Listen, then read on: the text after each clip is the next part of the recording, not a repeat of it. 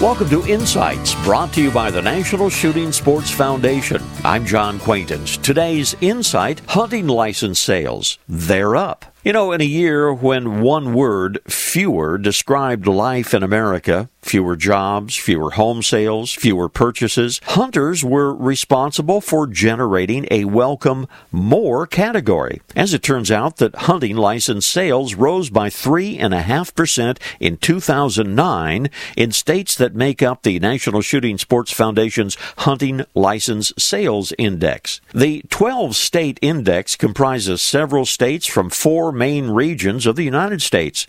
9 of those states recorded hunting license sales increases from January through December of 2009 over the previous year. Now, many factors like weather and the economy affect hunting license sales in any given year.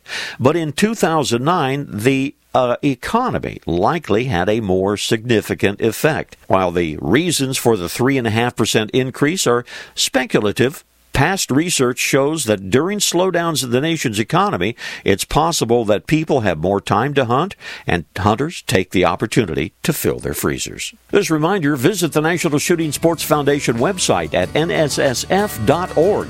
Lots of information about hunting and the shooting sports. This is John Quaintance.